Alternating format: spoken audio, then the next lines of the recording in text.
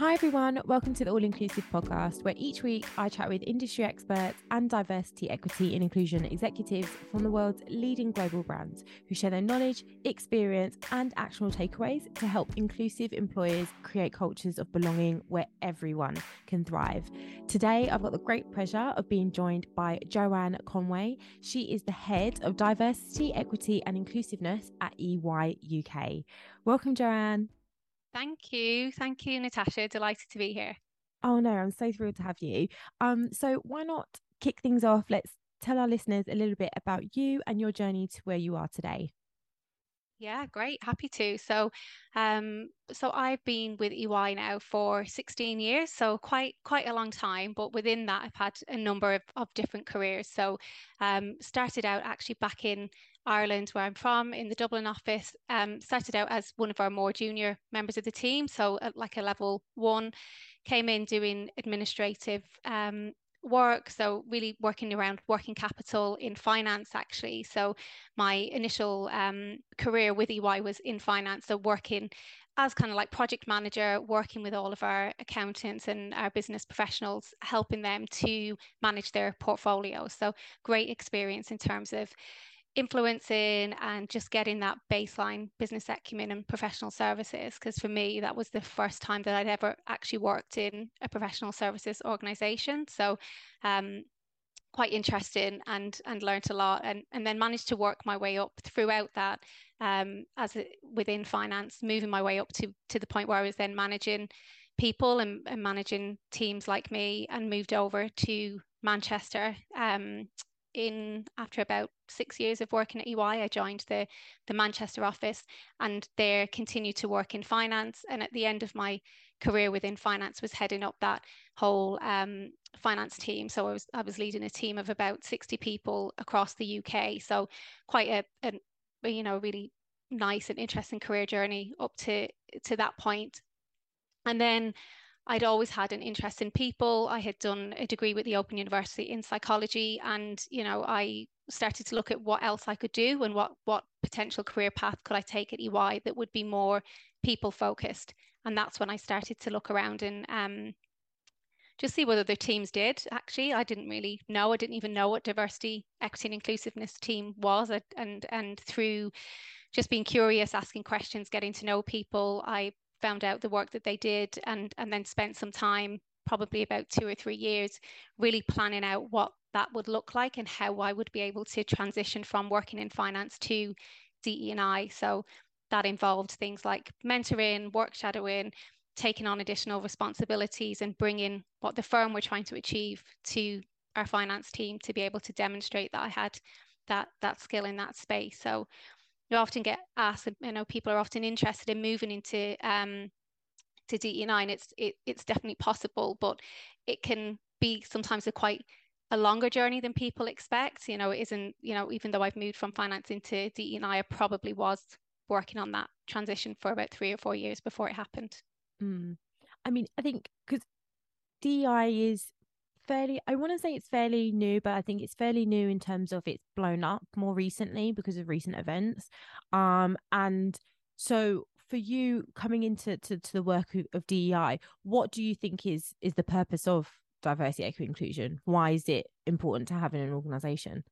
Yeah, so for EY, and I know, like you said, there's many organizations, and it's great to see the investment that's happening in this space at the moment, which is really important. But we've had a team for over 10 years now. So I've worked in the DE&I space for 7 years, 3 years within our global team, and 4 years in the UK.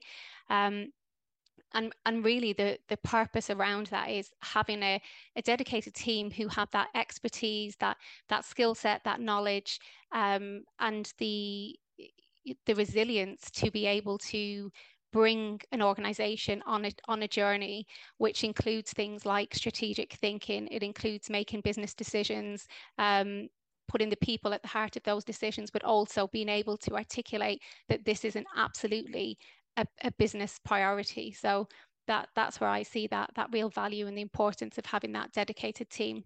So what is the importance of kind of the data for diversity and inclusion? Like how can that help to really, as you said, you talked about it making sure that you're putting the people at the heart, but it's you still need to be able to tell the business, like at the top, why it's really important in terms of the bottom line. So we know that data can help to do that, but what does that look like? What is the data? Yeah, and data underpins everything, and one of the things working in organizations is we'll often be asked around, like, how is this, what's the evidence? We're really thinking about, when you want to do something and putting forward a business case, is making sure that it's evidence based, and numbers and metrics can help us do that, and it really focuses the minds. So I'll talk a little bit more around kind of it not being enough to just have numbers, but if we focus on the metrics for the moment, we've set clear targets, and we set those for our metrics, particularly around gender and ethnicity, because they're the numbers that we can that we have enough data to actually be able to meaningfully measure. So we collect and we encourage all of our people to share their demographics in all areas of their identities.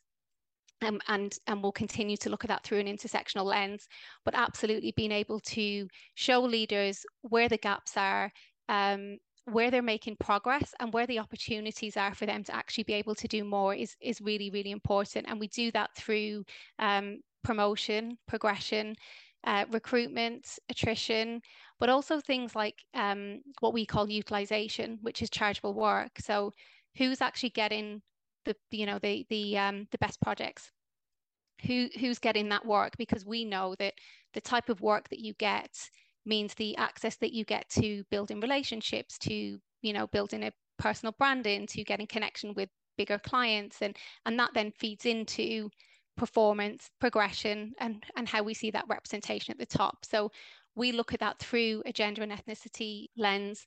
And also we look at things like, who's getting our performance awards, who's been recognized or who's been identified as an underperformer, and are there any gaps in that, particularly from gender and ethnicity.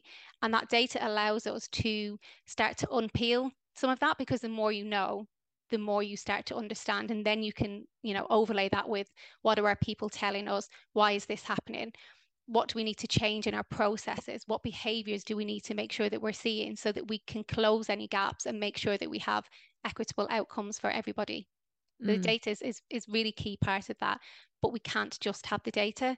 We've got to have the right behaviors that underpin that. People need to know why they're aiming for these targets and why it's important to have that representation, and then we bring together the right behaviors and understand, what do we value and what do we reward as a firm. In your experience, what's been the most challenging part of that? So when you're combining the data and the people, you find these gaps, you find where there's room for improvement. What challenges have you experienced in then taking, okay, now we know the problem, this is what we've got to do to solve it, but how do you get there? Yeah, I think the it's having that clear framework and having that vision of where you want to get to. But the challenges are really around, actually, there isn't a silver bullet. There's not one big thing that's going to change everything. Actually, it's the day-to-day behaviors that each of us make that really impact that data and that experience of our people. So that's the biggest challenge, is actually, it isn't, you can't come in and say, oh, look, there's this shiny thing here, and if you just do this, then everything will be better. Actually, it's every decision that you make, every behavior that you have, how you treat people around you, what values you exhibit, what behaviors you encourage and don't. All of that on a day-to-day, minute-to-minute basis matters. And that's the hardest part. So it's keeping that continuity, and often there can be a gap between people's intentions and the impact. So really, bringing that home to people, that actually it's each of us that owns this and can really influence the culture. And even when we're busy and even when we're stressed, really being able to think about having that human connection with people is really important. So you're currently doing a doctorate on the topic of privilege. I'm really interested. Tell me a little bit about that. Yeah. So I'm studying with Cranfield University. I'm just in my, I've finished my first year. Um, and privilege to me is a really fascinating topic. So I acknowledge and recognize that I have privilege by being a white heterosexual woman. I acknowledge that. But what's fascinating to me is that complexity around actually how privilege is a social construct. So we can have privilege and lack privilege at the same time. So, for example, I grew up on free school meals. I didn't go to university. So therefore, I have lacked privilege in my life. But, like I've said, I absolutely have privilege right now through the role that I have, through the access that I get, and through the color of my skin and through the fact that I'm heterosexual woman. So privilege describes those benefits that belong to people because they fit into specific social groups or have certain dimensions to their identity. And recognizing your privilege means understanding the access that you've been granted to certain spaces, the dynamics within an organization, and then how influential you can be in inclusion in the workplace. And that's really what I'm interested in, is actually if we start to unpick some of that and we take away that sometimes that misconception around if you have privilege, it means that you've done something wrong. Whereas actually, if you acknowledge that you have privilege and you can have privilege and have lacked privilege, then actually you can start to make decisions that are better. You can start to understand that how you walk through life is not the same as somebody else, and therefore our systems, our processes, our organizations are not necessarily set up in a way that's going to be equitable unless we actively dismantle what already exists. Yeah, no, totally. I mean, I think there is a perception that when you're told, oh, well, you've got privilege, that it's a negative against you as a person. It means that you're a bad person, which that is not what privilege is at all. That's not what, if I was to say to you, well, you've got privilege, it's not me saying, well, you're a bad person, or that you're against me, or you don't want me to succeed. It's just that you're sitting in a position where you're allowed, or where you've got access to a lot more than what I do. And it's going to be, the barriers for me are a lot higher than what you may well have experienced in getting to where you are today. And once you know that, like you said, you can kind of start to see or to do action things slightly differently. And I think that it's great that that's something that you're interested in, and that you're researching and you're learning from, and then what those teachings are then going to be able to carry through into the work that you're doing at EY. So I think that's great. I mean, for you, what are you most proud of from working within DEI? I mean, there's a couple of things. One, I guess, from in terms of the targets we've set ourselves, and in terms of being more representative at senior levels, because we know that matters. We know that representation matters. So we set ourselves a target in 2018 to double the representation of our partners group from 10% to 20% for ethnic minority, and from 20% to 40% by 2025. So we're still working towards that ambition, and it's a massive stretch, but at the moment we have increased from 20% to 26% women, and from 10% to 15% ethnic minority. And I think that I'm really proud of, because that hasn't been easy. That has been that consistent, what are we doing? How are we making decisions? How are we making sure that we create a inclusive environment, that we retain our top talent, that we create these spaces, but we make decisions and we create that equity. The other thing I would say is the work we're doing on data. So when we look at our data on ethnicity, for example, we don't look at that as a homogenous group. We look at that within that, and that's allowed us to really get some insights that we didn't have before. So we now look at our our data in terms of mixed Black, Chinese, Asian, white, and actually where we had closed gaps in some of that between our white and ethnic minority groups, we were then able to see that there were still gaps between those communities, and that's allowed us to do deeper work and more meaningful change.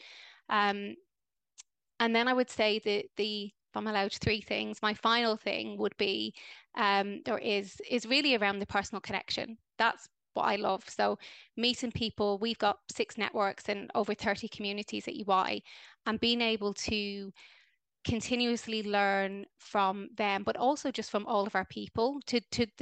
I talk to people about all different things all of the time, and actually the impact that we're making is incredible, and we're being led by them. We're listening to what it is that they want and what they don't want, and that's where I get my energy.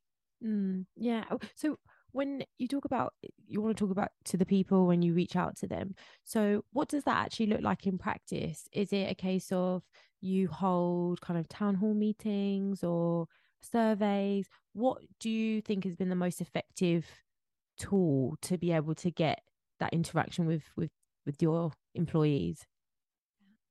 It's a combination. So what we've tried to do is access all of our people. So, as I said, we have got networks and communities, which allows us to then have those conversations on a more deeper, granular level. But we also know that this isn't the DE&I agenda is about everybody, and that includes majority groups. I think that's really important as well. So we work with our most senior leaders, and when they have an all people call for all people, so it's about business. So when they're sharing the financial updates, when they're sharing firm-wide updates and things that are most important for all of our people, we're on that agenda. And we're not speaking, we're working with our leaders, and they're actually giving the updates because it's their agenda and it's important for them to talk about. So that's one thing, is being able to do that and use that forum. And the other is through we have different functions or business units, service lines. We work closely with each of those teams and leaders, so we're able to kind of get in and understand if they're doing sessions on belonging, or they might be doing some sessions on inclusion, or they might be setting up a reverse race mentoring or a reverse or LGBT plus mentoring scheme. We're able to support them and advise, and then we get to hear what they're thinking, what they're feeling, what they want, what they don't. So that's the communication. I think it has to be top level firm wide to really try and get to everybody, but then start to go into the teams where that's where you're really going to get that engagement at that local level. Yeah. Oh, that sounds great. So what's one thing do you think DEI leaders don't talk enough about, but they should? I think I have seen actually more talking about this, but I haven't seen too much around like the actual energy that it takes to be in this space, and the the resilience that you need, and actually the care that you need to give to yourself from a mental health and well-being perspective, because actually it's not an easy job. You've got that strategic focus, you're working with very senior leaders, you're really trying to think about what you can do. Things are changing all of the time externally from a social landscape, and also you're often hearing the stories and the lives of people that are going through things that are quite tough for them, and you take that on because you care, and people that are in this space, they absolutely care about what they're doing. So I think that's the piece that I think that I'd like to hear more people talking about. And then I also think from a more kind of actual DE&I skills perspective, it's that how do we start to really close the gap between you have to be right or you have to be wrong? I think sometimes people are afraid to have discussions because they don't know all of the answers, even from DE&I practitioners. They might know something about one particular area or be an expert, but they're not necessarily sure about others. But that's okay. We're all here to actually learn and continue to learn.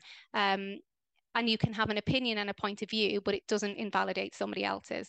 I think that's important as well. You can have a point of view, but it doesn't mean that you supersede somebody else. To have actually constructive discussion so everybody learns. That's Yeah. really helpful. No, I think it's key. And I think it's key to creating an inclusive environment, workplace where people feel that they belong, is that they don't feel like they're going to be they don't feel like it's they're not going to be respected for having a different opinion. I think it's important that we're creating a space, and even within the role that of DEI, is that I can have an opinion on how something should be done, but if you have a difference of opinion, that doesn't mean that your opinion is worse Yeah. or better or less Mm-hmm.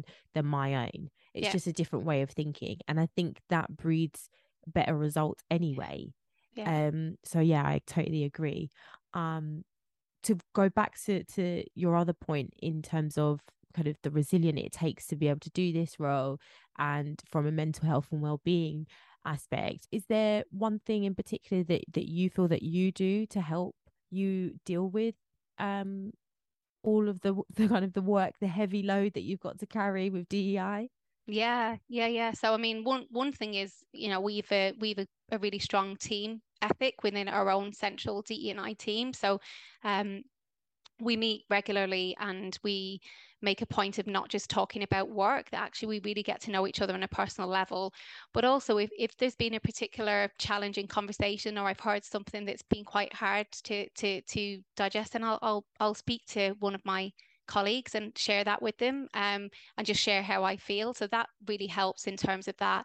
And also I have a counselor, and I think sometimes people are there can be a taboo around that, but actually I think everybody should have a counselor. It's really, really invaluable in actually being able to have somebody professional to just be there to listen to you, whether that's to do with work or home life, because we've all got lots of things going on at any one point of time. So for me, that's really invaluable actually, is having that space where I know that I can go and talk about anything that I want to.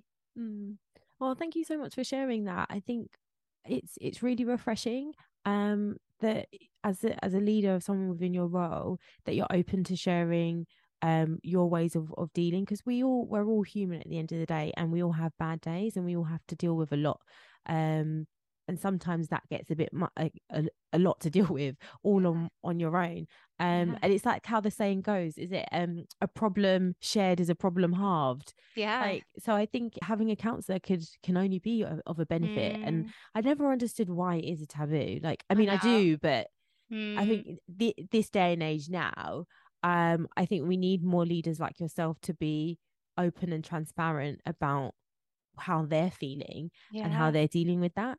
Because it'll only help.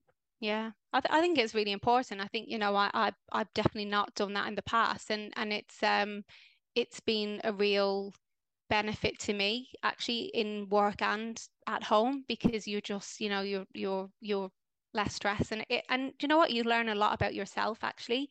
I think any leader, and everybody really, if you want to grow and if you want to be the best leader that you can be for the people around you and for yourself, then you have to invest in yourself. You've got to put that time in, and actually you'll learn some things about yourself that will mean that you get better and stronger and are able to do more. So actually it's not a sign of weakness. I see it as a sign of strength and things that people should be proud of. Yeah, 100%. Totally agree. So what's one thing a company should stop doing in order to be successful? Well, I think one thing, I'll let you hold me to one thing, because otherwise I'll list off a few. But you know what? Stop trying to be perfect. You're not never going to have all of the data. You know, I understand that not all organizations have all of the data. But if you're, you don't have to have it by cut in every single way in terms of, characteristics. But actually, if you look around your organization and everybody looks like you, then you know that you've got work to do, right? And there's plenty of resources that are available externally that are accessible, that you can download, things like from BICC and Catalyst and McKinsey, that you can help to bring you on this journey. So it isn't always about having the most money, it isn't always about having a perfect plan, but just get started.